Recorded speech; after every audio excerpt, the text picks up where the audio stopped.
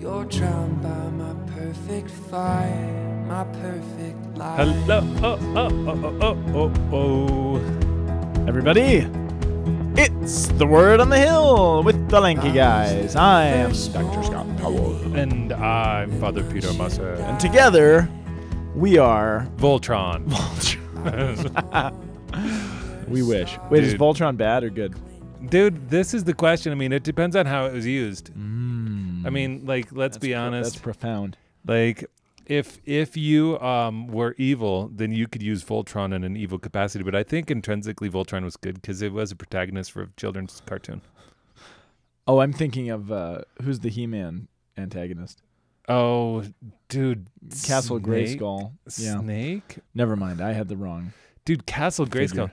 I had a Castle Grayskull when I was little. Dude, come Dude, on. it was awesome. I loved the Castle Grayskull. You bet you did. Dude, my dog ate my He-Man. Do you know how mad I was when my dog ate He-Man? I can't even picture you with a dog. Dude, I yeah, didn't know man. you ever had a dog. Yeah, I had a poodle with a mohawk, bro. I can see that. That sounds about right. Yeah, I can see that. Oh, Well, you guys, welcome to the fourth Sunday of Easter. yeah, we're closing in. Well, we still have a while before Pentecost, right? Yeah, Yeah, dude. we have quite a while before Pentecost. Yeah, before the new Pentecost. I feel like I do this every year. I'm like, we're almost there, and it's like, no, you have a month. Yeah. So, Well, you want to know what it is? Is that we're so close to the end of school Wow. that everything feels like it's about to end. yeah, perhaps. Like Easter? Pentecost is a beginning, Father Peter. Dude, that was like so painful that you Yeah. just said that. I'm sorry.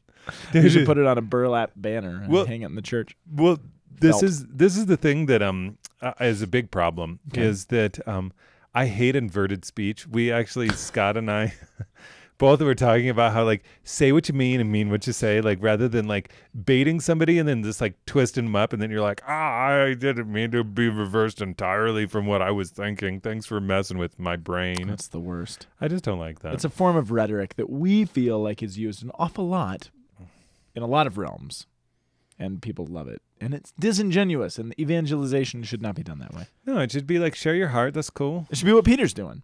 He's like, Thanks. no, I'm telling the truth. I'm doing my thing. Oh, yeah, Peter. Well, that's a good segue, Father Peter, Well, into the readings. Our first reading is from the Acts of the Apostle, AXE. That's a very hard book to find. It's Acts of the Apostles. Jeez. Branch 1, Cut it down. Limb 2. Yeah, this is very... I'm sorry. Wait, I'll leave that metaphor.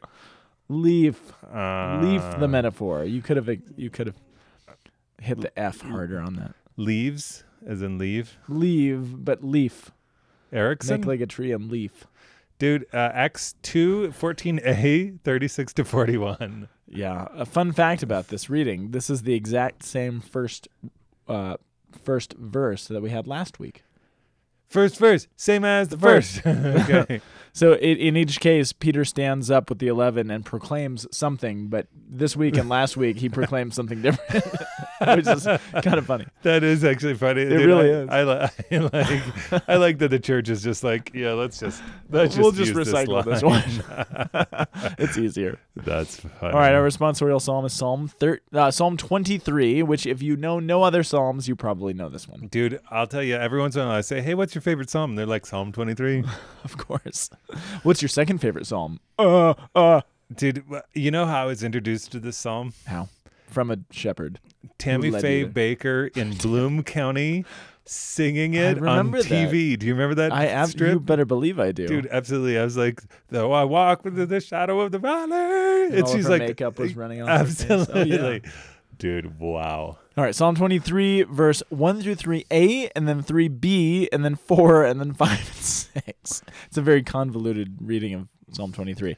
Our responsicle is coming from verse 1. And then our second reading is the first of the Peters, chapter 2, verses 20b to 25. These are some splintered readings this week, I'll tell you that. Dude, I'll tell you, you know what happened Tell is me. that like, dude, I used my iron fist and it just like, and then everything just like blew up and then you're just catching pieces, man. Are you Voltron? I'm just gonna let you hang out with that. I like that. Pop culture reference. Your iron fist. Okay, I'll sit with it. Yeah. The gospel is coming from John chapter 10, verses 1 through 10. It's an onomatopoeia. No, it's not an onomatopoeia. I mean a palindrome. It looks like it's a palindrome, but it's really It's not. not. It It's would a have been. deceiving. It would have been 10-1-0-1. Or 10-1-0-1.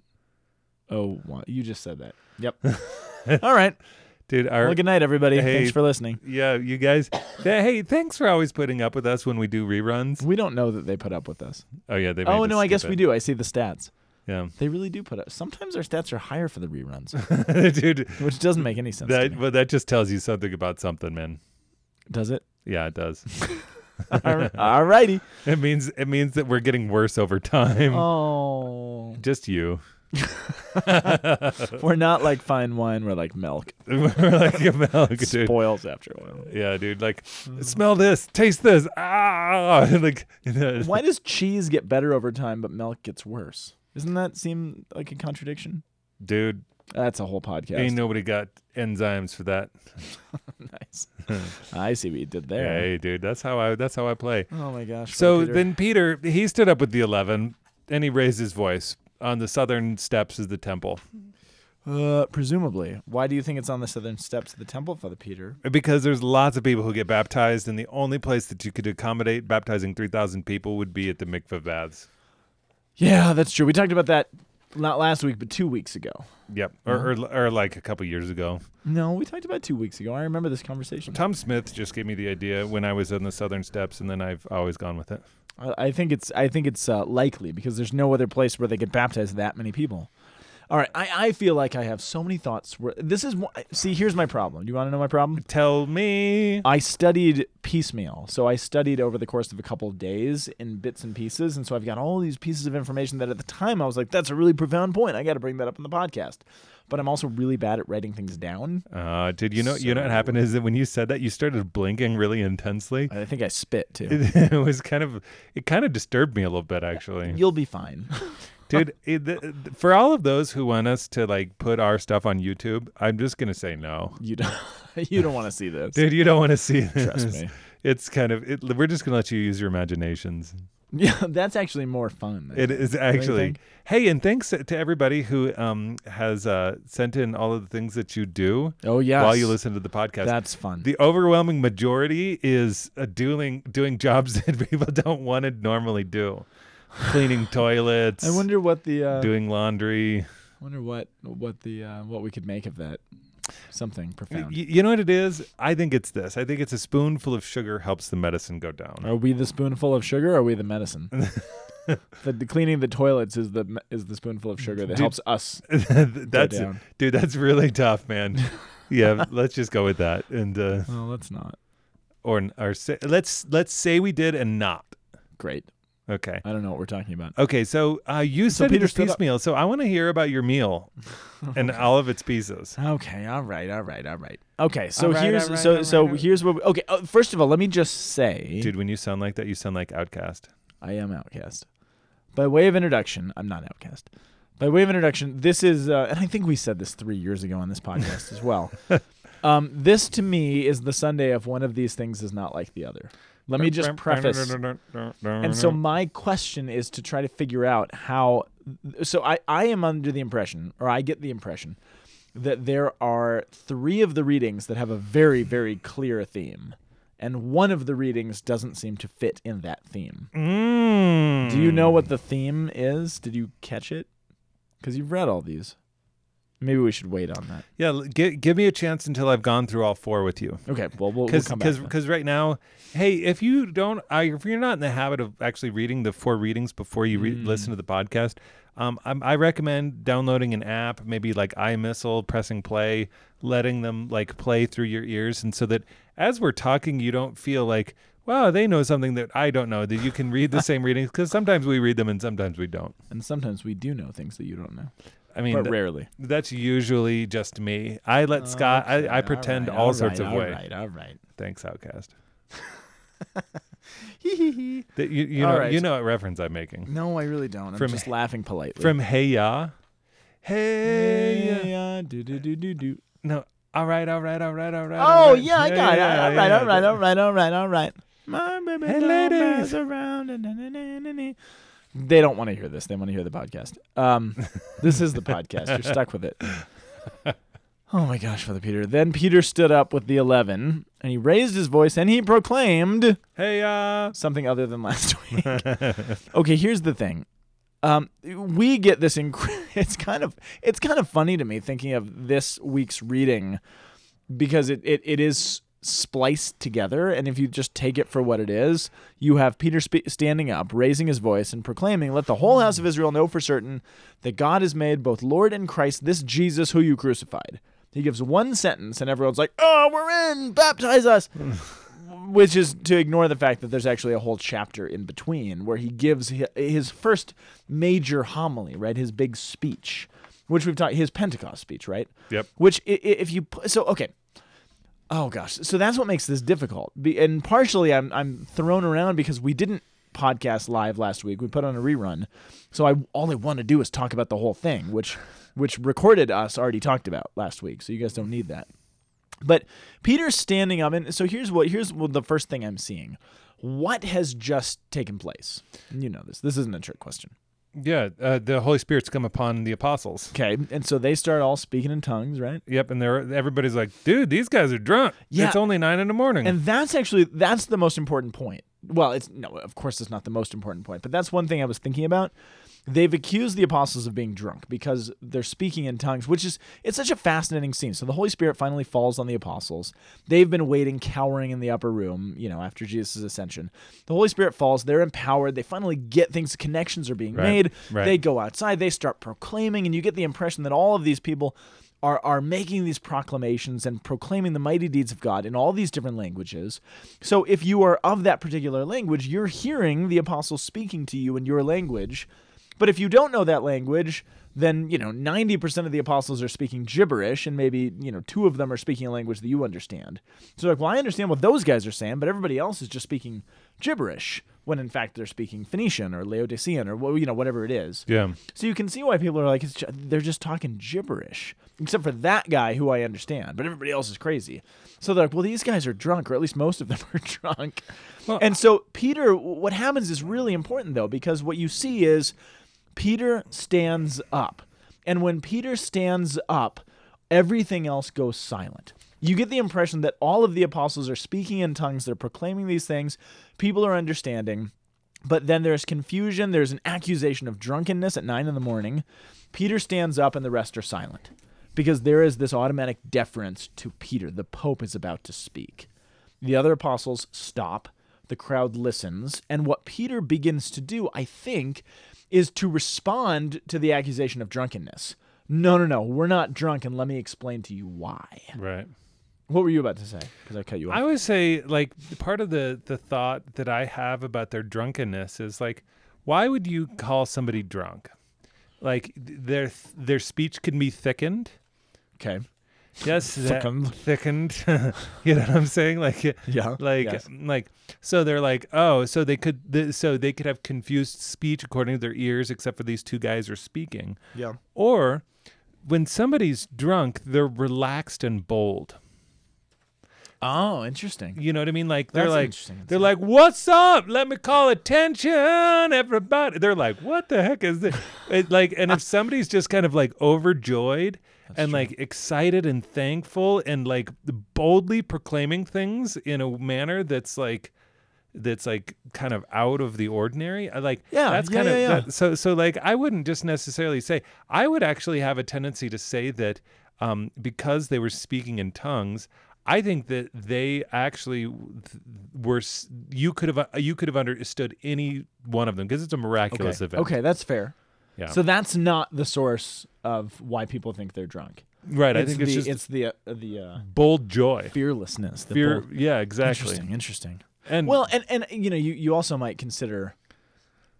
It's not that there's a lot of people in Jerusalem, but a lot of people maybe people were familiar with the apostles.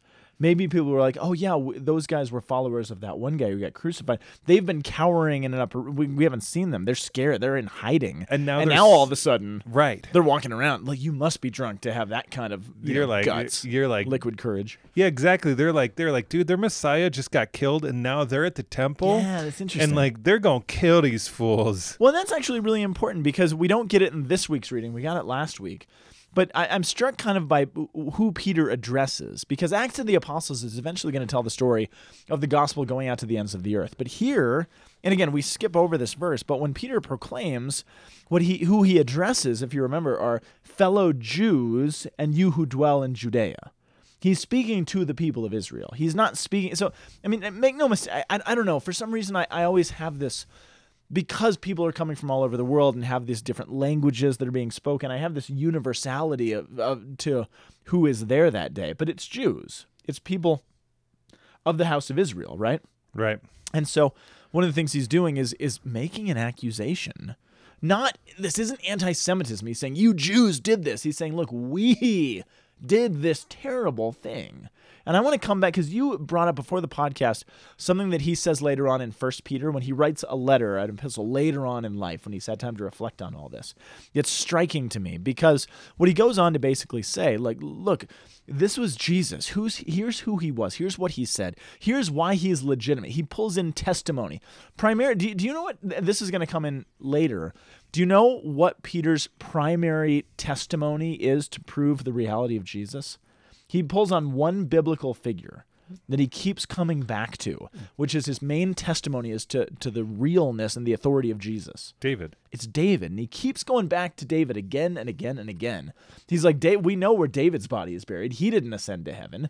We know that David promised that these things would happen. We know that there was going to be a king in the line of David. He keeps going back to David, which I really think is interesting, and I actually think that's the piece that's going to be what's able to put together that one of these things is not like the other schema of the readings. At least that's a part of it.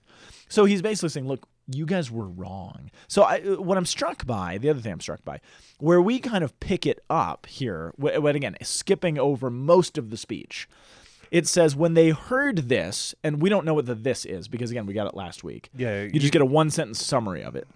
But it says, when they heard this, they were cut to the heart. And I've always read right past that line, and I go straight to, they say, what should we do about this? And they says, be baptized, and then they're all baptized, and it's really beautiful, and there's 3,000, and it's very, very powerful. But the cutting to the heart is what I was struck by this time, which means that they feel guilty about something, right? They're cut to the heart doesn't just mean like, oh yeah, this is true. When I hear they're cut to the heart, I hear, oh, we were wrong about something. Yeah, I'm not sure of the Old Testament biblical theology of what the heart is, or even the New Testament the Levav. biblical. It's the place of decision making. Oh, this is very clear in the Old Testament. It is the it's not what we think of when we think of the heart. We think of sentimentality, emotion, those kinds of things. That is, that's an invention that came from like sappy English literature in the 1700s and 1800s. Honestly, the Hebrew understanding, Levav, Levav. It is the place of it's closer to what we would think of as the will. That's what the heart is for the Hebrew people, which is, I think, where you're headed with this. Well, actually, now that you are answering something, I was just going to say, if you're cut, it means that it's gotten through something. Like, if you're cut, you have a skin, and you can talk about people being thin-skinned, thick-skinned, but regardless, if you are cut to the core. So they're saying that at the very center of their being, they're cut, and so it gets past what their defense is and what their understanding and like how they're like whether they're thin-skinned or thick-skinned. It gets to them, and then they understand what's actually taken place. Yeah, but here's what I think you're right. But I think what gets to them, and again, I'm doing, I'm putting the pieces together, and I'm speculating, but I imagine a bunch of people who 53 days prior, right, were all yelling, crucify him, at the foot of Pontius Pilate and of Caiaphas, who were yelling, put that man to death, who now are hearing the words of Peter, who are seeing this miracle, who are seeing the workings of grace, who are saying, oh, yeah, that was me who was in the crowd yelling that.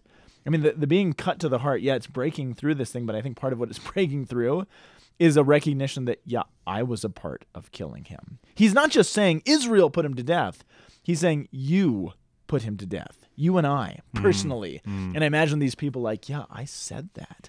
I was there that day. I don't know if they were. I don't know who was. But you know what? Imagine that moment of like, oh, I told them to crucify him. I fought for Barabbas to be released, not him. Maybe I was wrong. Oh, what have I done? This moment of realization, of understanding. I have backed the wrong guy, because the response, of course, is, when they say, what do we do? They're looking for something. We need an action. How do we respond to this? Yeah. How do we make it right? That's what I'm hearing. They listen to Def Leppard.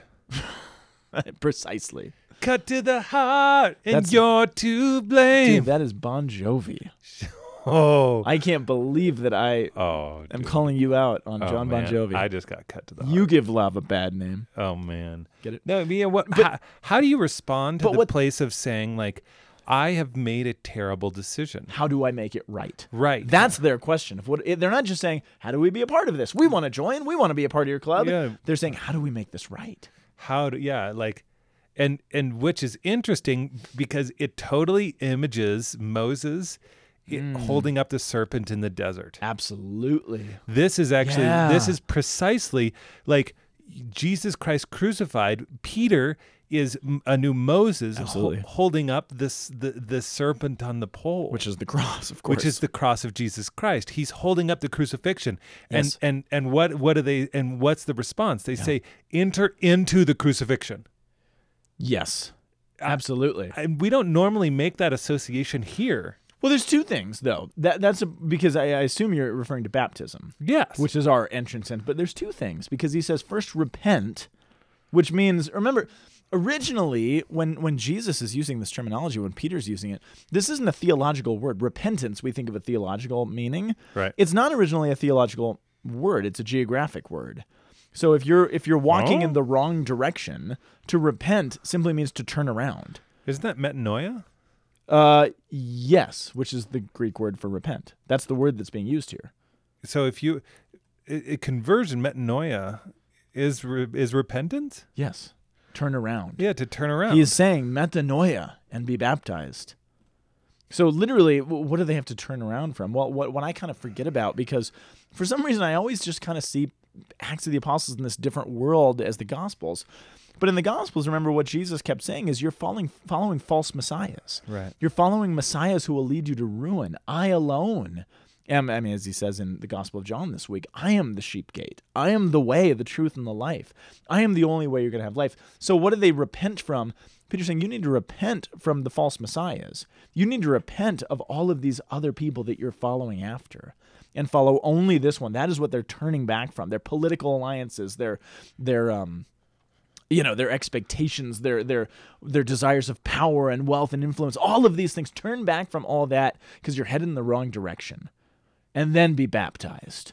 Turn from those things and then enter in, because all the other messiahs of this time, and there were thousands of them, hundreds at least, they're all saying, if you follow me, I'll give you wealth and power and authority, and we'll tear down the Roman Empire, and we will be powerful, and we'll have the thrones of gold. I mean, this is what the apostles are buying into on the way up to Jerusalem. They're like, well, we want the thrones at your right and your left hand, because that's what Messiah's promised, right?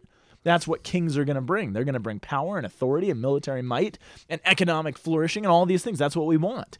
And Peter's like, yeah, that's not what this Messiah is bringing. He's bringing the cross. And if you want to follow him, you have to enter into your own death through baptism and go down into that. And I mean, what's astonishing is that 3,000 people say, yeah, we get it. We see that. The repentance is a big thing. Now, here's why I'm struck by it. And here's how it's going to relate to 1 Peter in a few minutes. Peter, I think, okay, take this for what you will. I think Peter has just gone through this same thing. I mean, what happened? What do you have? Who is Peter? Well, Peter, remember, he's the hot-headed guy who promised Jesus he would never leave his side. I'm going to fight for you no matter what. Cut off the soldier's ear. Remember when Jesus is in the Garden of Gethsemane? And then a couple hours later denies ever knowing the guy. Totally turns his back. Is essentially put in the category, the camp of those yelling, crucify him. He's like, no, I don't know this guy. He realizes it. He is cut to the heart. That's Peter's story, right? Right. Peter is cut to the heart, and he turns back, and he runs to Jesus when he rises from the dead, right? Yeah. That's Peter, who had his own metanoia, is now calling upon Israel to have a national metanoia. Enter into what I have done. Nice. I've experienced this. Now it's your turn. Dude, that's the good. Yeah, which I thought was kind of a neat association. So he is a particular authority to say this. Nice. Which leads us into the the psalm. shepherding. Yes, the shepherding, and of course, the good shepherd in Psalm 23. I never noticed this, but in one of the commentaries I was reading, because Pentecost, we have baptism happening. The Catholic understanding sees confirmation taking place at Pentecost, right? And so there's a traditional reading of Psalm 23 that has references to baptism, to confirmation. Remember, you anoint my head with oil. You lead me to still waters, baptism, anointing my head with oil, confirmation. And it talks about a table richly set and all this stuff. You have the Eucharist. It's a very sacramental psalm. So you have all these references basically to what's happening at Pentecost. So it's not just about the fact that the Lord is our shepherd. He's going to lead us. It's going to be really great. But there's a sacramental reality that echoes what's happening at Pentecost in Psalm 23. Absolutely. I'll dwell in the house of the Lord for years to come. Yeah, absolutely. While being led to the water and while being confirmed with the oil on my head. It's just kind of beautiful. So there's lots of reference points there. But we'll leave that for what it is. Lord is my shepherd, there's nothing I shall want, because he's provided it for me. And this is really, I think, again, that repentance, the metanoia that Peter's asking for. There's nothing you shall want. You want all these things. You want all that stuff that you're chasing after. Come and die with Jesus in baptism. And there's nothing else that you will want because you will be given all of it. So that it's an applicable psalm for that moment. And then we get to the second reading, right? 1 Peter, which we were talking about before the podcast, right? Beloved, if you are patient when you suffer for doing good, this is a grace before God. Oh, were you reading to me what was right before that? Yeah. You talked about if you suffer for doing what's wrong, that doesn't Yeah, it's, do you any good. Yeah, it's funny. It included it in my verbum. Hold on. Did it? Yeah, listen to how it says. It says, what credit is there for you if you are patient when being beaten for doing wrong? That stinks. It's like, It's rough. dude, which is like my brother and I's our ancient debate. Is it better to be in prison for doing something that you knew that you committed, or being in prison for something that you know you didn't do? Which would you prefer? Can I choose neither? No. That's a terrible No. question. Wait, being imprisoned for something that you did do. Well, I guess that one, just Or for the sake of principle. But then being 'Cause in at least you prison could for sleep something. at night. But then if you did something and you didn't do it, Wait, you're suffering unjustly like Christ. but you said if you could be imprisoned for something that you know you did do. Yeah, like, okay, you're in prison. Yeah. Did you do it or did you not do it? Which would be better? Doing it. See, Not doing it. I think I would Doing prefer- it. Not doing it. I would. The suffering would be greater if you had not done it. Oh, yeah, the and then- suffering is greater, for sure, if you had not done it. But then, like, And but then- probably the redemption is greater as well and all that stuff. It's the better portion, right? Yep. Is that what you're saying? Yeah, no, you're right. Yep. No, I think that's true. Well, that's a fascinating question. But then we go on to say, but if you are patient when you suffer for doing what is good, this is a grace before God. Okay, here's what I'm struck by with that. Take it for what you will. Amen. Peter's done both, Oh, right? I mean, I'm thinking, and I don't know what's going on in his head, but suffering and being beaten for doing what was wrong. I mean, you got to imagine for his entire life, at the forefront of Peter's mind and conscience is this moment that he rejected his Lord. The Pope rejected the Lord at the most critical moment. I imagine he beat himself up quite a bit about that. right. And I just wonder, is he referencing himself there? Yeah, I rejected Christ, and I was punished for that, and I felt that punishment, and I beat myself up, and there was all, this was ugly. But now I understand that the better part is suffering for doing what is good. I've actually experienced both. I've been on both sides of this. So he answers the thing that he'd rather be in prison for doing what is Yeah, basically. for not doing something. Basically. Right. And then, it's such a fascinating thing to look at the elder Peter, Pope Peter, reflecting back on all these things, who has now, become, well, I mean, I was kind of laughing at this because in the last lines it said, "For you had gone astray like sheep, the people of God had. But now you have returned to the shepherd and guardians of your souls." And there was this part of me that's like, did they just kind of do a quick search of like, okay, what passage has the word shepherd in it? Because we need to include that in this Sunday. Dude, it was which really, is not what's going on. Dude, it was really funny. I was at a wedding this last weekend in Tennessee. Tennessee. And Tennessee. for Mikey and Becca, and it was like late. The party had like wound down. All the dancing was done, and they were going to go camp in another meadow because we were at like this Catholic camp, Camp Marymount in Tennessee. Cool. And they went to go camp, and somehow all the goats had been let out. So they're at 1:30 in the morning, like having to like herd goats. Oh, that's awesome. That's the best. I know. And so one of the gals, Claire, was like trying to like get other like the bridal party to like come and help, but she's a jokester. So she's like, "Hey, there's all these goats, and we need to herd them. Would and you nobody please believed help?" her. She was the girl who cried goat. She cried goat, dude. And when she cried goat, nobody responded. I mean, like, That's fantastic. It's straight out of a storybook, man. That's fantastic. Isn't that amazing? Yes, it really is. Yeah. Well, speaking of goats, Let's lead to the gospel. we get to the gospel. Okay. So Jesus, of course, such a famous line. One of these. Okay, the first reading does not fit with The the first other reading, three. that's the implication, right? It's like, and we spent the most time on that one, of course. But it's good, but because I think it does fit. But it takes the most work, right? At Okay. first glance, it doesn't fit, but it does. Okay. Amen. Jesus says, "Amen, amen, I say to you." Remember, amen, amen is it's almost a vow formula, saying this is really important. What Yep. he's saying here. Truly, truly, amen, amen, I say to you, whoever does not enter a sheepfold through the gate, but climbs over elsewhere is a thief and a robber, but whoever enters through the gate is the shepherd of the sheep. Okay, Jesus is mixing his metaphors here, and I've been frustrated by it all day. And Jesus obviously knows what he's doing, but I'm struggling a little bit because who is Jesus? Well, he's the shepherd, of course, right? Yeah, there's lots of subjects and verbs here. But what is Jesus also? So we talked, He's the shepherd and the gate. he's also the gate. So as was often the case in the Middle East, in these hillsides where the shepherds would take their flocks and herd them, as they're traveling around, they were actually dotted across the Middle East. There were these sheepfolds, or these pens, basically, that people would construct either out of rocks or, hewn into hillsides sometimes. Or sometimes the shepherd would just, for the night, they'd build up a little rock wall and they would put their flock inside of it. But to block it off, oftentimes the shepherd himself would sleep in the entryway, so that literally the shepherd was the gate. So that, if anybody tried to get in, they had to get through him. Or any of the sheep tried to get out, they had to get through him, right? Which is so profound when Jesus talks about himself being the gate. But he's also the shepherd. And so the metaphors are a little mixed up there because he's talking about people going in to the sheepfold, but they have to pass through the gate. Well, is he the shepherd or is he the gate? Well, the answer is yes, but there's a caveat to it, right? So hold on to that. Does the problem make sense, sort of? Yes, I mean, I'm rushing through it because I know you got to go. The problem is the gatekeeper opens it for him, and the sheep hear his voice, and he calls his own sheep by name. Yes. So he's speaking of it grammatically as in an alternative reality. Kind of, I suppose. He has to open himself because Yeah. he's the gate, right?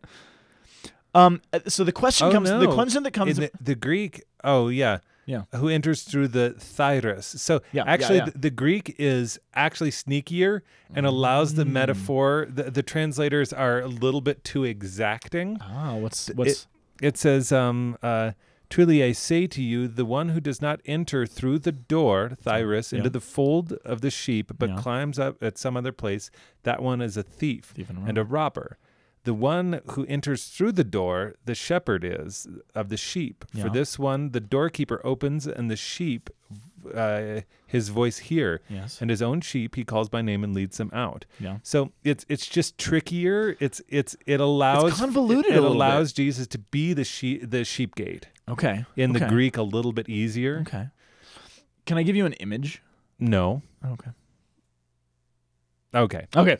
So Kenneth Bailey, one of my favorite scholars. Oh yeah, I love He Ken. has an image here that he's proposed, and it's an analogy, and it falls apart a little bit.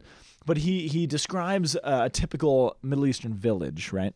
Where in one of these villages, you might have the residents of that village. Each of them have like a sheep or two or a couple goats, for their personal use. But oftentimes they would have one of the members of the community, maybe a child or a couple of the kids, would act as the shepherd. And so every morning, the shepherd would come down the street, and they would either be singing a song, like the same song, or blowing a whistle or something like that. And it would be the call for everyone would open their gates, and their animals would go out to the street and follow this shepherd. And every morning, it was kind of the routine, right? Because they didn't they can't all shepherd. There's only a couple flocks apiece. So everyone's coming out their doors and they're following the familiar, but they recognize the tune and they recognize the voice, right? And oftentimes in the Middle Eastern culture, the shepherd would literally name each sheep so that he could call them out as he was passing through the village and like call to each one, which is just, it's kind of a beautiful image. And they're all kind of going out and following after him, which I love. And of course it's Jesus, right? Who's the voice. But two problems arise for me, which number one is, what is this sheepfold? What is the pen that they're going to within the metaphor, right? The church. Well, okay, that's what's most likely, but it's trickier. So probably the church. I mean, that's what I think. But then number two, if that's the case, so who are the shepherds of the people in the time of Jesus? The people who are in the fields. Oh, okay. Sorry. Yeah, there are shepherds. They're literal shepherds. I'm like, well, that's not a. But who are the shepherds of the people? There are shepherds of animals. The priests and the Levites. But now, in the time of at the Pentecost, we've had Peter and James and John. Well, before them though. So Fat yes, Albert. they're gonna. hey. So prior to that, you'd think it would be the priests and the Levites, but they're rarely called the shepherds. It's actually the Pharisees who call themselves shepherds, which twists it a little bit because the Pharisees are always misleading people. I'm struck by the fact that Jesus keeps saying there's a bunch that came before him and the sheep never recognized the voice of strangers and the sheep all run away from the stranger's voice, which is ironic because in the time of Jesus, one of the things he's always going up against is the fact that all the sheep are listening to the false shepherds. They are following after those voices that are not truly his. And so there's a certain amount of untruth in what do you know what I'm saying? And I don't know how to reconcile that because a lot of the Pharisees, some religious leaders are really misleading people and creating sheep without a shepherd, and they're wandering and they don't know what to do, which is why, they're being gathered back in. That's some bullshit. Nice work. But do you see I don't know, that it frustrates me a little bit because I'm trying to wrap my mind around what exactly he's saying. Because there are false shepherds who are misleading sheep. And maybe he's getting at the fact that those aren't really the true sheep. Maybe they're not part of that fold. And maybe, I don't know, do you see the problem though? Yeah, I do. So Jesus is both, right? He's the gate, of course, and he is the shepherd. So he says again, amen, amen, I say to you, I am the gate. And all who became before me are thieves and robbers, but the sheep didn't listen to them, even though some of them did. Even a lot of the 3,000 that are gathered there at Pentecost probably listened to the false shepherds and maybe were led to yelling for Jesus to be crucified because they were misled. And so maybe Jesus is speaking in sort of a teleological sense of like, in the end, when they do finally hear the voice of the true shepherd, they'll hear him. They will listen, right? Which is why I'm struck by the fact, okay, who is the shepherd? Jesus. Jesus is the shepherd. So where does the first reading fit in? Well, whose voice is being recognized in the first reading? Well, you have to look at the whole concept of the book of Acts of the Apostles, which is the apostles are taking up the work of Jesus and doing it double. And so Luke is actually showing how all of them are in Christ. Yes. And the church is in Christ, and that this is the mystical body of Christ being expressed within the world through those who have joined themselves through baptism and the descent of the Spirit. So, with that very important caveat being said, It's the on a voice very of the simple Lord. level, whose voice are they hearing? The Lord's. But on a practical level, The churches. Peter, the Pope. Peter's, right? They're hearing the voice of the Pope, which tells me, without any theological trouble, that Jesus has actually given the authority of shepherd to that guy. Because, and this is where I've been convoluted, where the mixed metaphor of John actually begins to make sense. Because in the parable of John, he gives allowances for more than one shepherd. There is the gate, there is a shepherd. Who is Peter? Peter's the one to whom Jesus is opening the door to the pen to lead the rest of the sheep in. How? Why? Well, because Peter has laid his life down. They've got to go through the gate. Well, what's the gate? Well, you actually said 3 years ago.